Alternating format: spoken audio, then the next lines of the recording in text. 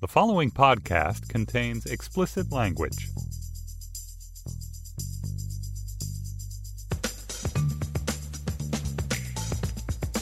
Hello and welcome to The Waves for Thursday, August 29th, a Soupçon of Hope edition. I'm Christina Cauterucci, a staff writer at Slate and host of the Slate podcast Outward. I'm Marcia Chatelain, a professor of history at Georgetown University. I'm Nicole Perkins, writer and co-host of Thirst Aid Kit. Thirst Aid Kit, a brilliant podcast now coming to the Slate Podcast Network.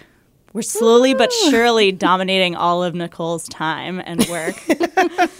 I love it. I don't mind. I'm so happy that you guys are coming to Slate and that we're going to have even more of your work here. Thank you. I'm excited too. We really liked the way Slate presented itself to us, and we just feel very comfortable with the dynamic here. And we're looking forward to, creating some magic here. I also heard you have a new book deal. Ooh. Yes. What's that about? I got a book deal for my memoir, which is going to be called Sometimes I Trip on How Happy We Could Be, which is a line from my favorite Prince song in the world, If I Was Your Girlfriend, from the Sign of the Times album. And it is going to look at Black womanhood, sexuality, my experience on early online communities and pop culture, and how all that kind of blended together to create me. Oh my God. I'm so excited to read that. Congratulations. Thank you. So June is out this week. We're sad, but we'll live. But we do have a lot of really, really good topics on deck. First, we're going to talk about Elizabeth Warren and the Democrats who worry she's just not electable. Then we'll review Why Women Kill, a new CBS show about 3 female murderers, each living in a different decade in the same house. And our third topic this week is sex scenes. They're getting fewer and further between. They're being choreographed by intimacy coordinators. Should we be sad? Should we be horny? Should we be thanking the Me Too movement? We'll discuss. Nicole, you brought us our Slate Plus segment this week, so why don't you give our listeners a little preview? Sure. We're going to ask, is it sexist that Maggie Haberman had to return her advance after backing out of a book deal that was originally with her writing partner, Glenn Thrush, who basically was fired from that book deal because of some sexual harassment accusations? And he did not have to return his advance, but she did. So is it sexist that Maggie Haberman had to return her advance and Glenn Thrush did not? Here's a little sneak peek at that discussion. All of this is to say that with book advances, especially for high-profile journalists like Maggie Haberman, like Glenn Thrush, I would hope that their agents would really be on this to try to make the best of it. And I'm curious if she felt obligated to return the advance because she felt like she couldn't make up for this disastrous situation that her writing partner had created. And there is a gender dynamic, I think, about sometimes women feeling that they have to be a good citizen, which is like the worst expression. I hate when I'm described as one and then I deeply desire to be one. But it's only... If you're not a Slate Plus member yet and you want to know whether this book deal situation is sexist, you can start your free 2-week trial by visiting slate.com/thewavesplus. All right, Elizabeth Warren, we've talked about her on the podcast before. She's one of the top 3 Democratic candidates for president right now. According to almost every recent poll, she's been making progress in Iowa, in New Hampshire. And yet, we keep hearing from voters that she's just not electable. Marcia, penny for your thoughts. Oh, boy. So Elizabeth Warren, over the past few months, has been the topic of a kind of speculative political writing that talks to potential voters who are leaning toward Warren, but say things like, I think she's great, she's so smart, she has great ideas, but is she electable and can she beat Trump? And I think that this type of writing in many ways can kind of wag the dog because it creates a feeling in the political discourse, and then I think it actually starts to affect voters when they wonder what is the point of voting for someone in the primary versus voting for someone in the general election. And so I think a lot of voters think, I vote for whoever I like in the primary, and then we see what happens in the general election. But because of the anxiety, trauma, and fear as a result of this past presidential election, this question of, can this person beat Trump, has started to stand in for more substantive questions about actual candidates. And so Elizabeth Warren is caught in this strange vortex where people recognize her competence and then they wonder if she can hold up to Donald Trump's racist slurs about her background, or does she have the ability to convince people who are moderates that she's a good candidate? And so I think that this is some of the typical political playbook about electability, but it's super magnified because we're in the middle of a terrible presidency. And so it's interesting to hear the way that these person on the street interviews are framed. So it's like, Joe Smith just adores Elizabeth Warren, but he says it's only Joe Biden and his ridiculousness that could match up to Trump. And so this is a really, I think, difficult conversation to have because there's so many layers. There's the feeling that something went wrong in 2016 with Hillary Clinton's loss, and at the same time, there's a recognition that she actually got more votes. Mm-hmm. And then there's rarely a recognition of all the voter suppression and voter fraud that led to this presidency. And then at the same time, there's these lingering questions about gender.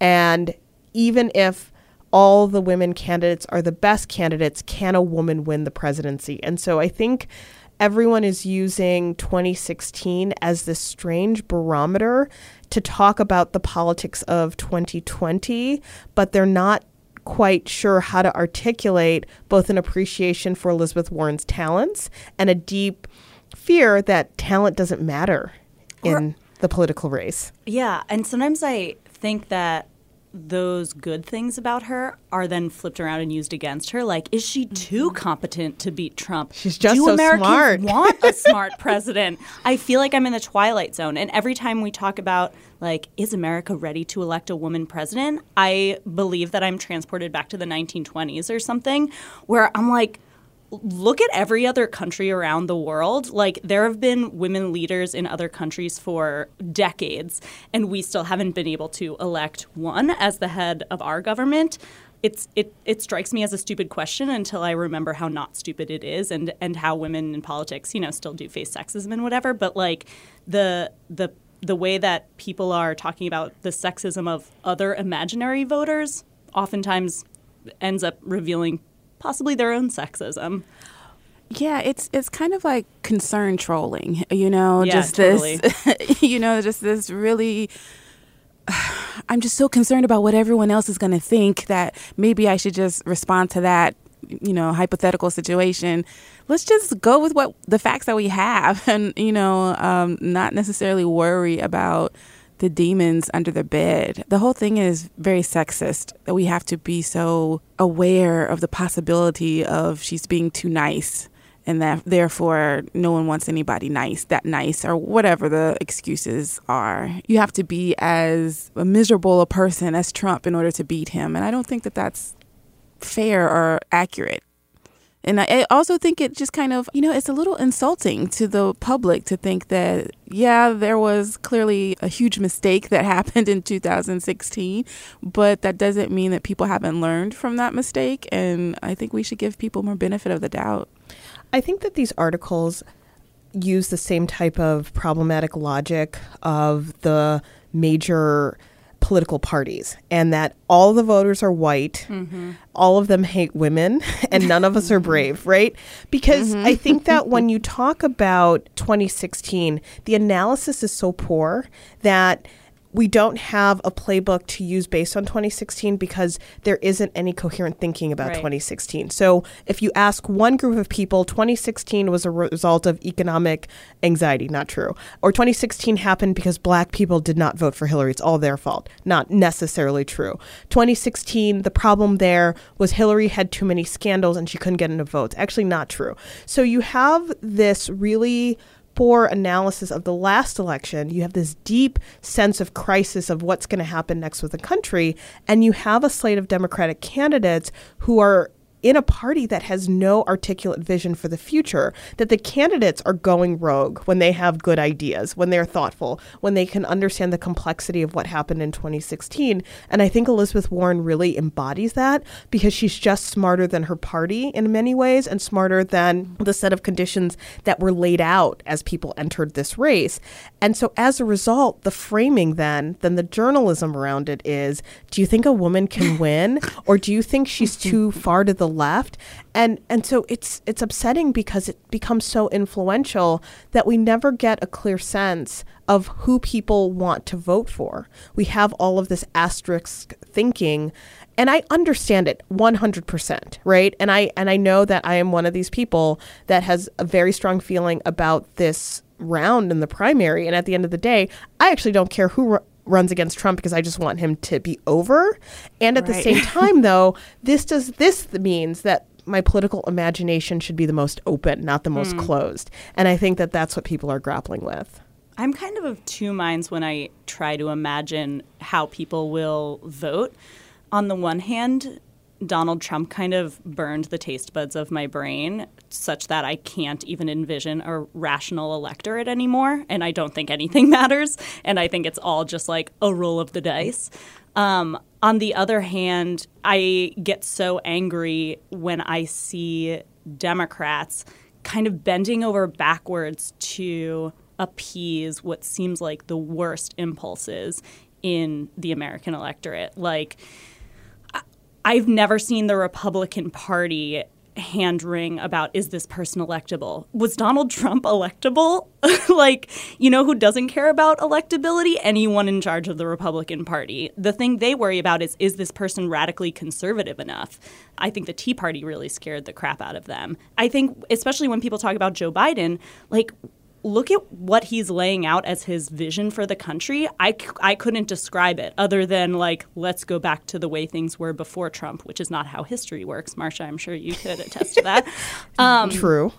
And then you have people like Elizabeth Warren and most of the other candidates up there, besides the sort of, like, mediocre white men at the very bottom of the barrel, who are actually having the audacity to think of a vision for the country and presenting a positive case for people to elect them versus just, I want Trump to be over, where even Joe Biden's wife is out here saying, you know, sometimes you just have to settle for someone like my husband. Your candidate might be better on health care.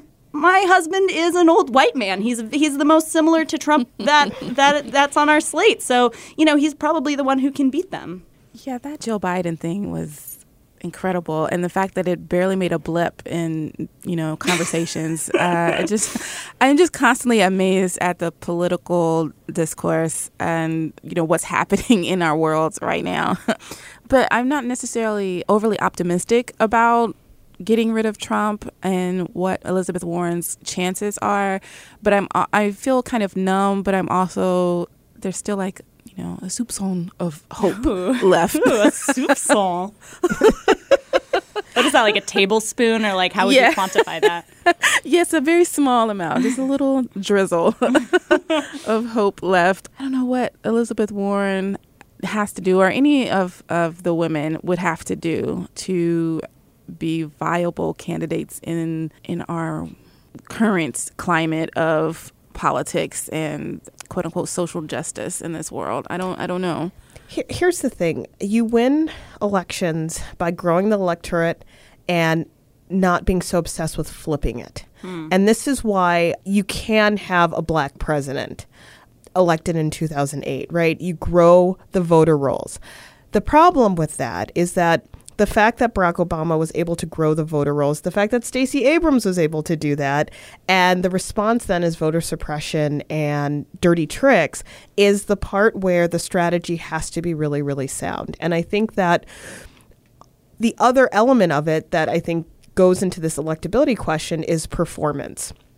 So much of the last campaign cycle was just bizarre performance art, if you will, with 900 Republicans all vying for it and Trump emerging because his performance was so ridiculous that there was no way that the media could not report on it, and they had also no conscience, and so they would just air everything, right? And so I think when people talk about electability, the question is, who is clever enough, fast enough, and not thin-skinned that they can go up against the ridiculous performance of Trump? And honestly, I've said this many times, I think Warren has a little bit of that trolley sensibility in her to actually do the performance part. I think what happens is that for a number of voters, performance and electability become merged into one. And so someone who is not interested in Warren, if she makes it to the debate stage with Trump and she gets a few digs and some, sick burns against him, they're like, oh, look at that. She can. I mean, this is why civics education is so important. Because if it comes down to, how many sick burns a person can slay in a debate, I actually think Warren has that ability. If we remember her early tweets of delete your account, she has a little bit of that. But that's the problem. That shouldn't be the reason why you vote for president. But I think that actually works. I think that we talk about the primaries. There is a number of people who are talking about all these candidates. And at the end of the day, it'll be October 31st, 2020. And someone's like, oh, I guess I should pick someone to vote. Who has the sickest burns out there? And that person becomes the president of the United States. And so I understand that desire to fixate on electability.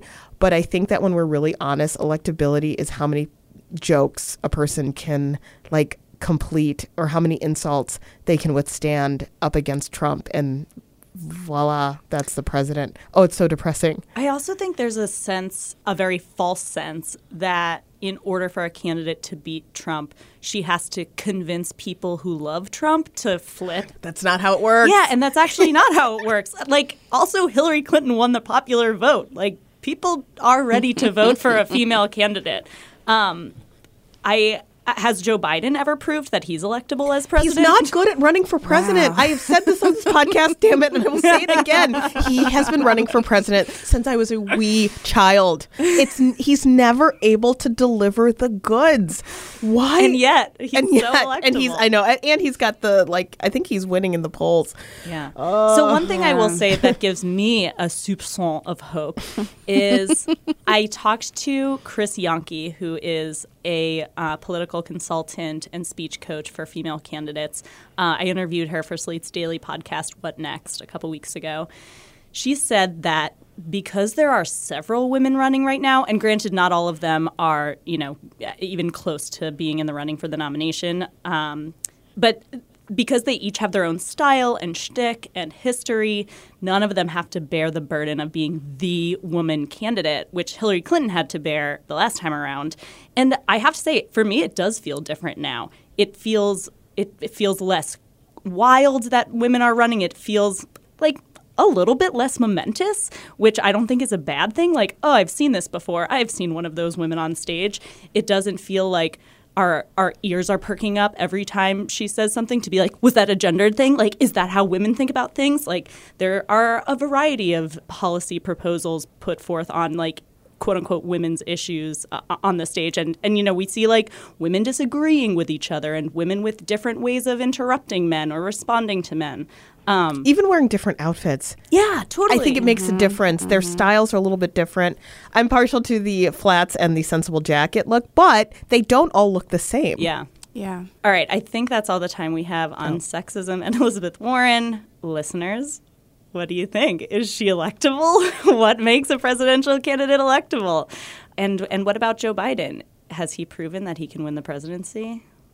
Can't wait to read your emails. You can reach us at thewaves@slate.com. Without the ones like you, who work tirelessly to keep things running, everything would suddenly stop. Hospitals, factories, schools, and power plants, they all depend on you. No matter the weather, emergency, or time of day, you're the ones who get it done. At Grainger, we're here for you with professional-grade industrial supplies. Count on real-time product availability and fast delivery. Call, clickgrainger.com, or just stop by. Grainger, for the ones who get it done. Okay, Why Women Kill. It's a new dramedy, only available for streaming on CBS All Access, which, if you watch The Good Fight, you probably already have. So this show is 3 parallel storylines that never intersect. It's about 3 women married to men living in 3 different time periods in the same house. There's Jennifer Goodwin, who plays a doting and repressed 1960s housewife who befriends the waitress that her husband is cheating on her with. There's Lucy Liu, who plays a fabulously dressed 1980s socialite. She discovers her husband is gay. They decide to keep up the sham to maintain their social life. And then there's Kirby Howell-Baptiste, who I have loved in The Good Place and Killing Eve.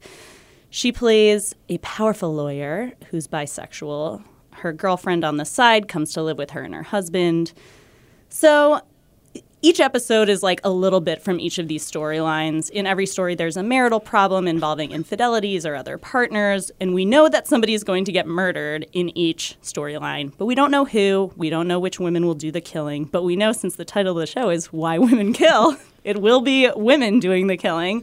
So there's a little bit of built-in suspense. You know how the story ends to a certain extent, but you don't know how it gets there. So, there's a lot of foreshadowing, a lot of what I suspect will be red herrings. The show reminds me a lot of Desperate Housewives, and I didn't realize that it was created by the same guy until after I was already like, oh my God, this is so Desperate Housewives. Like, it's very shamelessly melodramatic in the score and in the plot, and the plot points, even the very serious or disturbing ones, are treated with a wink, no real sort of emotional heft. All the characters are kind of caricatures. One of the women even has sex with a high school boy, which also happened on Desperate Housewives. So apparently that's a Mark Cherry classic plot point. I have a lot of things I didn't like about the show. The first is that it was really boring for me to watch these 3 plot lines switch off without ever affecting one another. So they all end up being kind of shallow and one-dimensional. Like, I find it hard to even remember any of the characters' names after watching the 3 episodes we got, because in 40 minutes or whatever, you don't have time to get really deep into any of the actual characters when you're trying to establish 3 totally different stories in 3 totally different time periods. What did you guys think? I am the not Nicole familiar. Sy TM. I'm not familiar with Mark Cherry's work. I didn't watch Desperate Housewives because it's kind of I love Golden Girls, which was also something that he created. I'm sorry, a writer. In my estimation, the peak of his career. Wow, yeah. That show's incredible. Yeah, but I found I was not really interested in the women's stories. I know that these are caricatures and they're kind of supposed to be campy and things like that, but I was like, I don't really necessarily want to know about the women. I want to know about the house, because it kind of reminds me of the book I recommended on the show a few episodes ago, The House Next Door, because the house next door was this house that had this evil thing and drove its occupants mad, and they ended up killing people. All the residents ended up killing people. So I would wonder if that's where we're going with this, because supposedly maybe the women do not kill, kind of led up to this idea that the women end up killing their husbands, but maybe it is the house, and that's going to be the big humongous twist. I don't know. Wait, but the that's house kills the people? Yeah, because that's the All one right, thing I'll put you down for that prediction. We'll see how that turns out. That's the only thing that's consistent in the 3 different stories, right? Yeah. Because we've got the story in the 60s, a story from the 80s, and the story from now. And the only thing that's the same is the house. The interior obviously is redesigned or whatever, but the house beautiful. is the production design on this is definitely my favorite part. I love the transitions from the scenes, from the time periods to time period. I love that. I do love the way that, it seems to be shot. I like the opening credits, the cartoonish credits, where we see, these women killing their husbands in such strange and violent ways. But I don't know that I like the show. I feel bad because every time we talk about a TV show on the waves, I don't particularly care for it.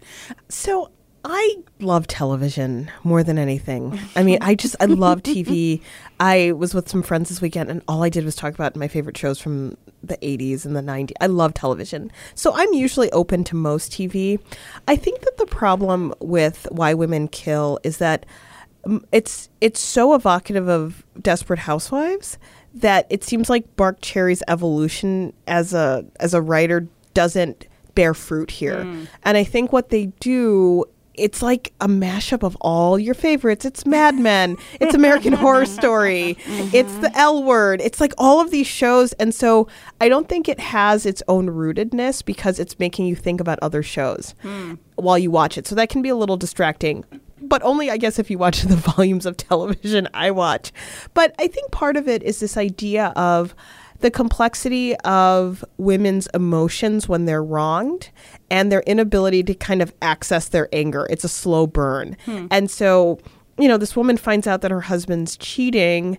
And so she doesn't, because of social structures, have access to her own money or her own identity. So she has to slowly smoke him out in whatever plot that's going to unfold. I think that part of the challenge of a show like this is, are they trying to show change over time or a kind of continuity about the ways that women have to bear the brunt of deception and a deep desire to keep up appearances when they're in marriages? And so even with the modern one where they're an interracial couple where the woman makes more money, and I guess they're in an open marriage in which they can date other people, but the plot twist is they're going to try a threesome. Some of it just seems a little juvenile. And I think because of the quality of television that has been out here that has explored some of these issues, some of it just seems a little silly, but they don't fully commit to camp. Yeah. Because if they did full camp, it could be kind of fun. RuPaul could be a character, the next door neighbor or something. Desperate Housewives did better with that, where the campiness was a lot more forefronted. And so you don't know if they're trying to make a statement about gender or just set design. The set design is fabulous. It feels to me like it wants credit for taking on how women are taking charge and claiming power and, examining the inner lives of women. But it's a profoundly conservative depiction of women, as far as I'm concerned, where women are, status obsessed or desperate to please or just jealous, neglected, used for sex. And it's wild to me. And again, this speaks to its conservative worldview, which is typical in CBS. Actually, CBS's audience is a lot older and whiter than that of its peers, where you see two interracial couples. And neither of them, the show doesn't mention race at all, even when it's talking about infidelity and intimacy and the sort of sexual politics of being in these marriages. You never hear any of them mention race, and or even insinuate or have that play and any sort of role. And no one reacts to them as couples either. Right. And so the description on the show's webpage says, the series will examine how the roles of women have changed, but how their reaction to betrayal has not. I actually don't think that's true of women. And so, if the premise of the show is that over time, women have not changed how they react to betrayal, I take offense to that interpretation of how, quote unquote, women have changed over time. Yeah. So, looking through different reviews about the shows and interviews with Mark Cherry, one of the things that he says is that because he is a gay man, he's not interested in highlighting the physical aspects of the women that he's talking about or the women that he writes for. He wants to focus on the interiority of women, and I think that is lacking in this show. There's a everyone just happens to be really hot. By coincidence. Also, I didn't realize Mark Cherry was gay, but very interesting that two of the marriages seem to be having trouble because one of the people in the marriage is queer. That's kind of a strange. That's that's the nexus of your marital conflict and probably why one of you gets killed. Cool.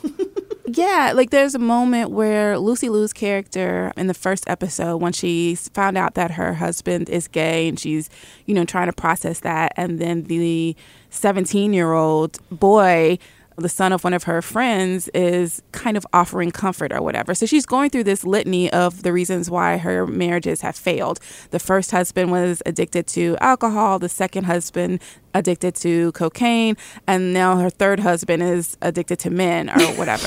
And then the little boy toy is just offering himself to her, right? And I'm like, okay, we could have sat with this because Lucy Liu's character is clearly going through something. That's traumatic to have these marriages that have ended and what that could do to her ego, to her self-esteem and all this kind of stuff. But here's this young stud, so let's just move on to him. I was just kind of like, can we just sit with this for a little bit and let her like process it a little more before we get into this idea of, the 17-year-old who's about to turn 18 in 2 weeks, as he points out. But it's just real skeevy. Like I would, if we're trying to highlight women's interiority, then actually sit and let's go inside of her mind. Mm-hmm. One of the things that I think is interesting about television, if we look at Mark Cherry's arc, the Golden Girls was really a transgressive show in the 80s.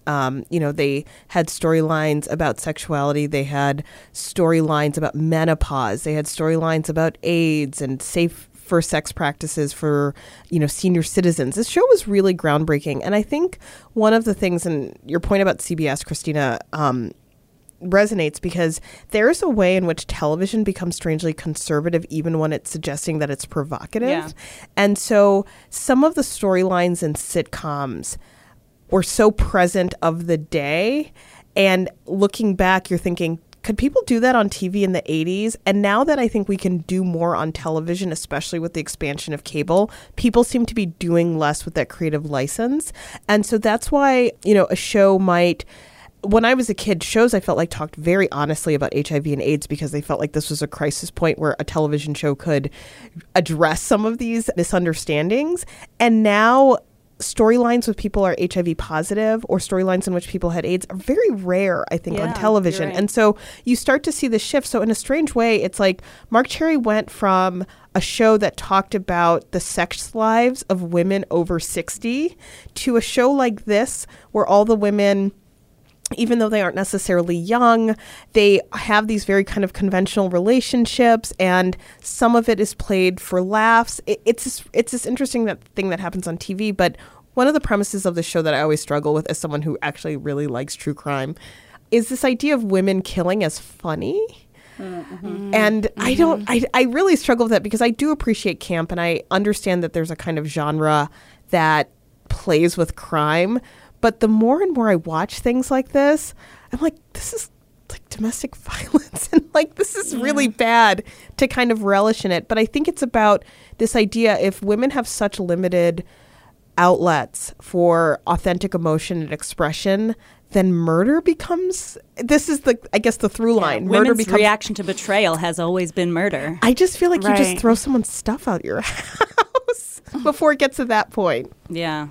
I wanted to go back to Christina, your point about race. So in the modern story with Taylor, the Black bisexual lawyer who is making way more money than her husband Eli, a feminist lawyer who makes millions of dollars and lives in a mansion, right?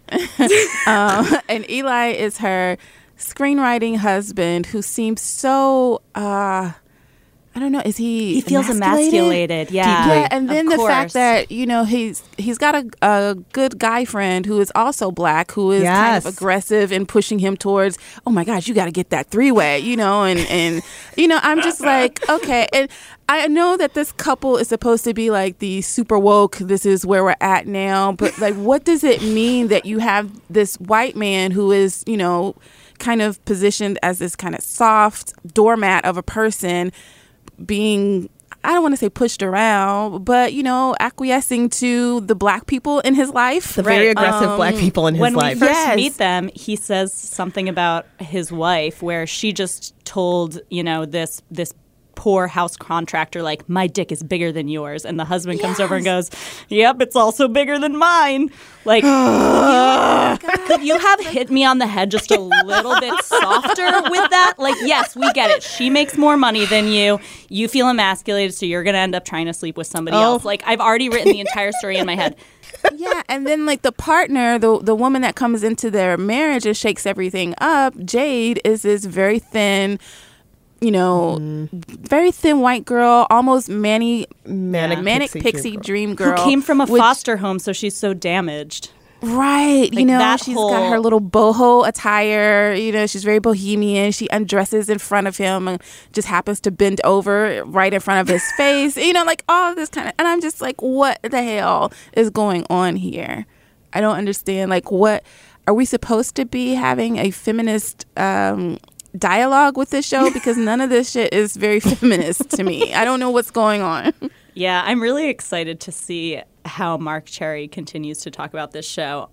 I want to know if you guys will continue to watch it, because part of me really does want to know whether there's some subversive plot twists that come in mid-season or at the end. But then the other part of me gets so bored watching it because I feel like an algorithm has written the show out of just stereotypes and caricatures, and I already know everything that's going to happen. You know, I don't like the show, but I will keep watching for a few more episodes because I too am intrigued. But I think it's a mini series, right? I don't think it's necessarily going to get a second season. Maybe I misunderstood the premise of the show because I feel like I saw that it was a limited series. So I guess if it gets enough viewers, perhaps there'll be a second season. Maybe it'll become some sort of anthology like American Horror Story. I don't know, but I will watch a couple of more episodes just to see. But I am a little bored. It's hard to remember people's names. It is just, I don't know. It's not my favorite new show. Marsha, will you watch it? If my insomnia continues, it might get a go. I mean, I think, again, set design, beautiful. Costuming, the best. Hair and makeup, amazing. Plot, questionable. Yeah, I wish you could watch TV shows at like double speed, like you can listen to podcasts. Because I do want to know what happens. I might have it on in the background while I'm washing dishes or something, but I'm not going to carve out too much time in my life for this show. Listeners, if you've watched it, especially if you've liked it, I would love to hear from you. Our email address is thewaves@slate.com. All right, our last topic for the week, sex scenes in the Me Too era. Apparently, we're seeing fewer of them, and the ones we do see are being meticulously choreographed. Nicole, give us the scoop. So there's this company called Intimacy Directors International, and they are Alyssa Rodish, who is a former actor and stunt woman, Tanya Sina, who is a former fight choreographer, and Siobhan Richardson, who is also a former actor and fight director. And they decided to form Intimacy Directors International because there's this idea that, so much care goes into fight scenes and other violent, graphic scenes, but when it comes to sex and intimacy, people are just like, oh, you know how to kiss. You know how to, hump vigorously. That's okay. You don't need any direction there. But as we have seen since the rise of Me Too, there are a lot of actors who violate each other's boundaries when it comes to sex scenes, like removing the privacy guards that are often placed over genitalia for full nude scenes. There are people who take advantage of the fact that there's a young star who can't say no to certain advances or whatever. So the part of what's going on is that these intimacy coordinators help people do stuff like establish the number of pumps in a scene. Like, are you comfortable with 3 pumps? Okay, what about 2? Should we, what a deep thrust? Those kinds of things. It sounds funny and ridiculous, but like when you're in the moment, when you're actually a part of those scenes, that can be very important for you. With these intimacy coordinators, you learn how to touch with consent and get comfortable with your scene partners and things like that. And, The Deuce, the show on HBO, which is about porn industry that stars Maggie Gyllenhaal, James Franco was on The Deuce and had some accusations that he was removing the privacy guards during intimate scenes and no longer simulating oral sex on his scene partners. And as a result of that, which he and his team denied that he did anything like that, The Deuce brought in these intimacy coordinators to kind of, avoid any liability, basically, for anything that could be construed as sexual misconduct. And some people are arguing that sex scenes in movies have faded away. There aren't as many intimacy scenes in movies and in television, and that television and film has become less sexy. I agree that television scenes have become less sexy. Famously, Game of Thrones had women naked in the background for no reason sometimes, just to show the callousness of the men. But I don't know that I would say there are less sex scenes. I think that they are less intimate and less romantic and they don't show sex anymore as something that can be beautiful and a connection between two people or three people or four people or whatever the situation may be. So I understand that we need to be more careful and be more cognizant of how those sex scenes can go astray. But I think with those intimacy coordinators, I think that they can help bring back a level of trust with, coworkers or colleagues. And also I'm hoping that they will bring back good sex scenes, the romantic sex scenes. As a person who talks about desire and sexuality a lot in my own work, I think it's important to have, positive displays of sexuality on screen. So I'm hoping that these intimacy coordinators bring that back.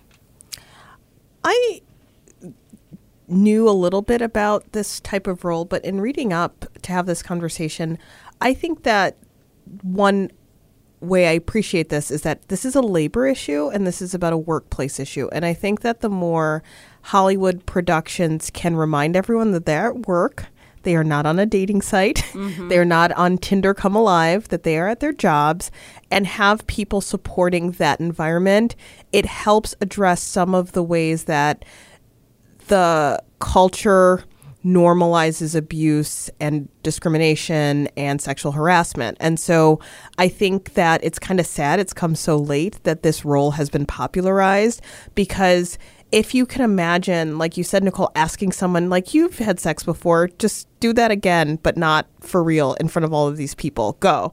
It's so weird. And just like we would never have someone at an auto plant start building a car if they did not know how to build a car, this idea that creative professions aren't professions, they aren't work because they come from your heart and your soul, or you're so inspired. I think this is where we get into some really dangerous territory. I don't know. I think that now with so much on cable and so many offerings on streaming, the lines about what kind of sex you see, I think, are really blurred in terms of network television.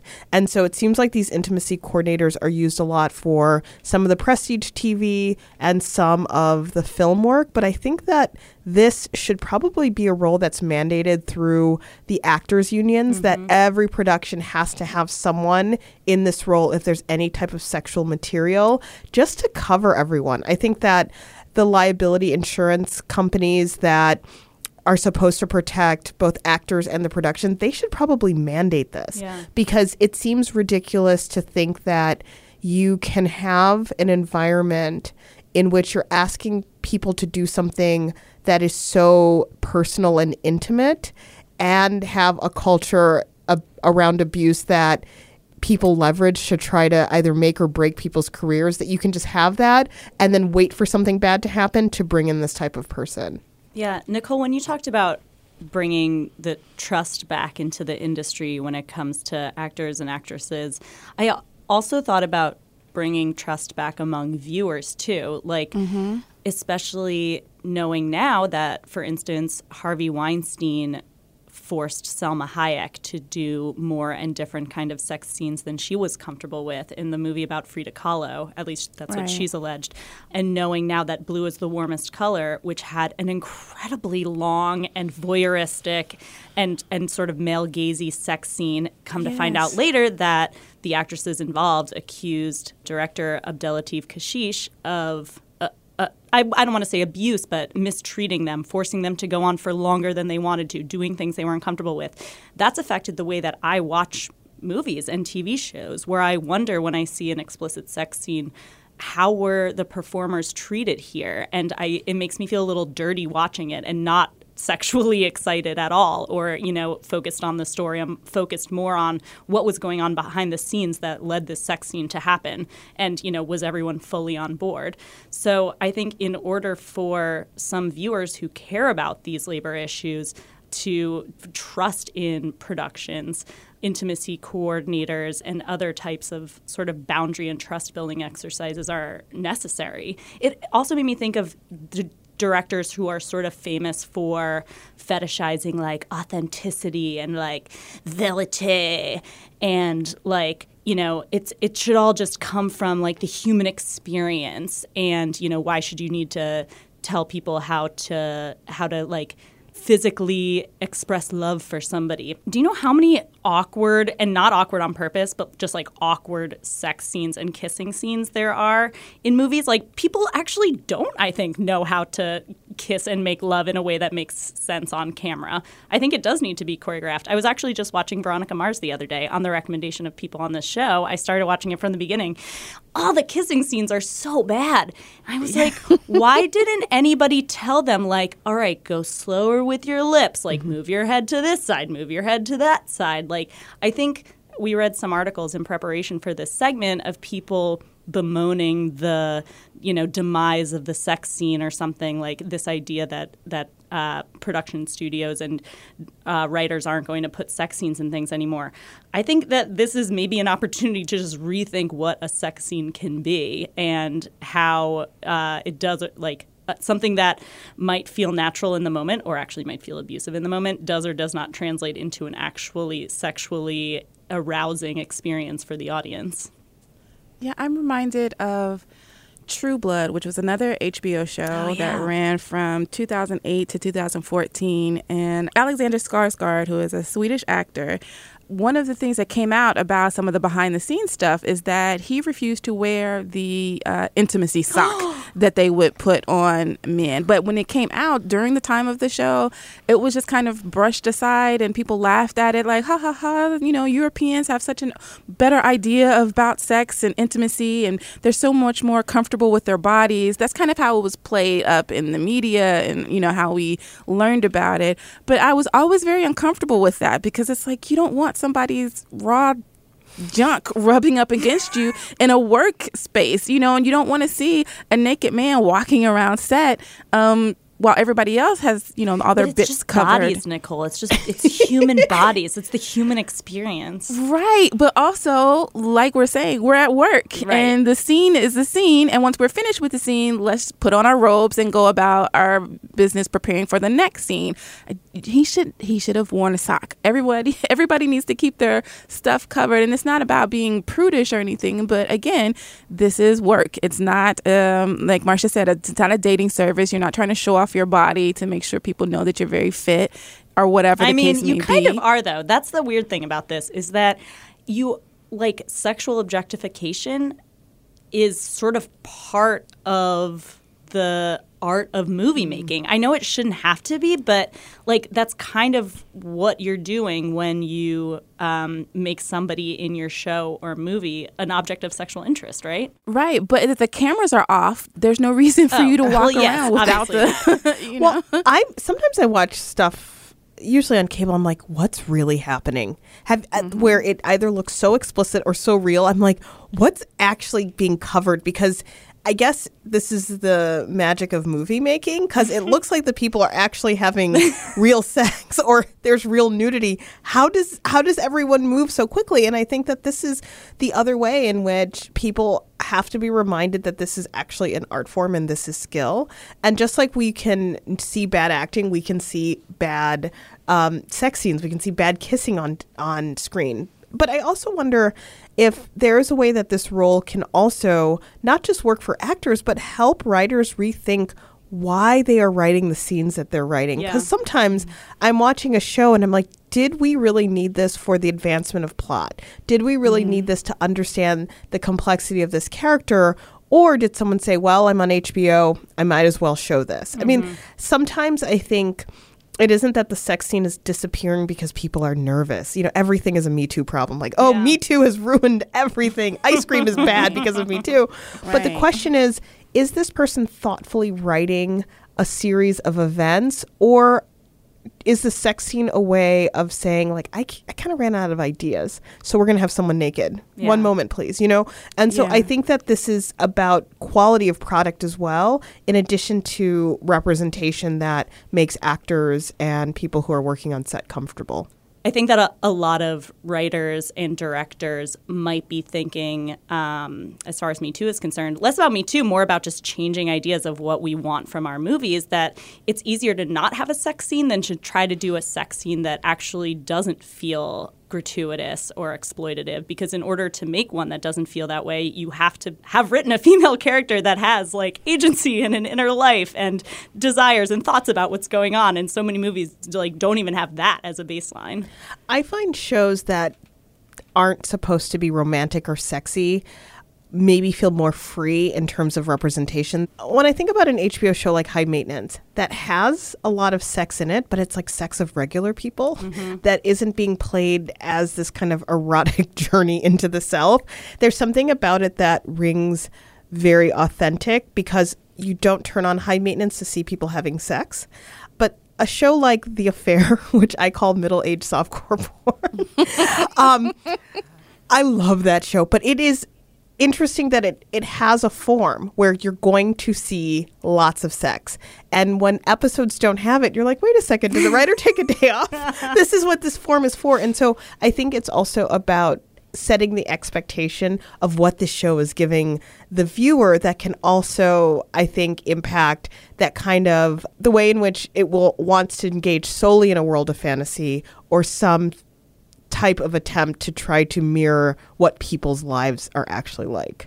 Yeah, one of the things that I've noticed with the resurgence of rom-coms is how actually chaste rom-coms are for the most part. And once I tuned in on that, I was kind of surprised because why are we so into these romantic comedies if there isn't very much sex or intimacy in them? But I think what's happening is we're getting that slowly with more of these Netflix original ones. I'm thinking about To All the Boys I've Loved Before, that adaptation that came out. It's about high schoolers, and they don't have sex, but there's a very intimate scene of them in a hot tub together, not fully dressed, but dressed for a hot tub. And it sent grown women, including myself, through the roof because it was such a beautiful, intimate, sweet display of physical affection that, again, had no, coitus. There was no sex, but it was just, two kids making out. But it was just a very sweet scene. And then we have Netflix's other original film, Always Be My Maybe, which did have a sex scene with the two leads that was very, that was pretty steamy. Randall Park's character picks up Amy Wong's character and has her up against the wall. And there's all, very intimate and, a little, I can't say anything else but steamy. I don't know. It was wow. But I was very surprised because I'm not used to seeing that in rom-coms where the people finally have a really good, a substantial sex scene together, and it's played up as two people who love each other, pardon the pun, coming together and having this really great moment, because we don't really get to see intimacy that is thoughtful and about connection too often anymore. It's so often we see abuse or sex use as manipulation or something like that more often lately. I would say maybe in the last 10 years in my experience it's been very difficult to see that kind of stuff. So I'm hoping that that's what these intimacy coordinators will help bring back to the screen, some more, connections between people so people can see that sex is not always about violence and abuse. Yeah. I think that's a good place to leave it. Listeners, do you have any favorite sex or sexy scenes that you think were particularly well done, choreographed or not? Email us at thewaves@slate.com. All right, it's time for our recommendations. And because this is her last podcast as producer of The Waves, Tier, she's staying at Slate, just going to do some other wonderful podcasting things on What Next. Danielle Hewitt, what would you like to recommend this week? Okay, so I would like to recommend the music of Jamila Woods. She is an artist from Chicago. She is most notably on tracks with Chance the Rapper. She sings the chorus on Sunday Candy, but she has two albums. The first one is called Heaven, and the second one is called Legacy, and they're both, she just sings the most affirming and wonderful music. Her voice is really great, and I don't know. Her music is very empowering, so I would suggest the music of Jamila Woods. Aw, maybe we can play a little clip of one of her songs on our outro or something. Yeah, happy to. Nicole, what do you have this week? Okay, I would like to recommend a podcast called Flyest Fables, and it is by creator Morgan Givens, who is a trans man, and it's a collection of 21st century fables that start with Antoine, who is a young boy who's being bullied in school. He finds this magical book about a Princess Keisha who is on a quest to save her mom and the Kingdom of Orleans. And each episode is a story from that book, and it's fantastic. It is just an incredible podcast. It is something that I think parents should listen to with their kids because it brings up all kinds of interesting discussions like homelessness, colorism, dealing with finding out that your friends are queer and things like that. So I think it's a really good learning opportunity for parents and children alike. And also as a person who doesn't have any kids, it's just a beautiful collection of stories. So Flyest Fables, created by Morgan Givens. Give it a listen. Sounds really good. I've actually heard that podcast recommended from a couple people, so I've got to give it a try. I'm recommending a play this week. It's called Fabulation, or The Re-Education of Undine. It is being staged right now at the Atlas Performing Arts Center here in D.C. It's a Mosaic Theater Company production. The play is by Lynn Nottage, one of the great playwrights of our time. It was first staged in 2004. It's about a highly successful Black woman, a PR professional in her late 30s, who wakes up one day to find that her husband has run away with all her money. So she's kind of forced to return to the family and the projects and the sort of social milieu of her upbringing, which she has tried to completely erase from the story that she tells other people and herself about herself. It's an unbelievably funny play, but more importantly, it's some of the best acting that I've seen in D.C. recently. Felicia Curry, who plays Undine, is spectacular, but also all the supporting roles. There's dozens of them, and all of the actors and actresses play several roles each, so they're constantly cycling in between these very vividly drawn characters. Aku Twanera Freeman and Roz White, who play Undine's grandmother and mother, among many other important roles, are probably going to win awards for their work in this. It's so good. I would say it's a run, don't walk situation. The play runs until September 22nd. Anyone who's in D.C. or plans on coming here in the next month should go see it. If not, you should see the play when it's playing in your community. It's called Fabulation, or The Re-Education of Undine, at the Atlas Performing Arts Center. Marcia? Wow, these are also highbrow. So in honor of my television addiction, I want to recommend the podcast Again with This, Beverly Hills 90210 and Melrose Place. Ooh. Every week, Sarah Bunting and Tara Ariano, who did a lot of early recapping and community building around TV watching with TV Without Pity, have a podcast about every single episode of 90210. They have now included Melrose Place as well as the 90210 reboot. As someone who watched this probably a little on the young side, geez Louise, I might have been in 6th grade when this came out. It is hilarious because they are best friends, so it's really nice to see their own friendship, but also struggling to watch so much Aaron Spelling programming makes them saints in my book. But it's also an interesting look at what television in the 90s was offering, and 90210 was revolutionary in that it was a nighttime soap for teenagers that also had new episodes in the summer and also had a lot of guest stars like music legends Color Me Badd. So it's just this wonderful thing if you really want to relive the 1990s. Sarah and Tara's conversation about Beverly Hills 90210 and Melrose Place will put a smile on your face. Danielle, it's been real. Thank you so much for being an amazing producer for this show. We'll really miss you. I know our listeners will miss you. Thank you also to Cleo Levin, who provided production assistance for this episode. For Nicole Perkins and Marcia Chatlin, I'm Christina Cauterucci. Thanks for listening. I'm not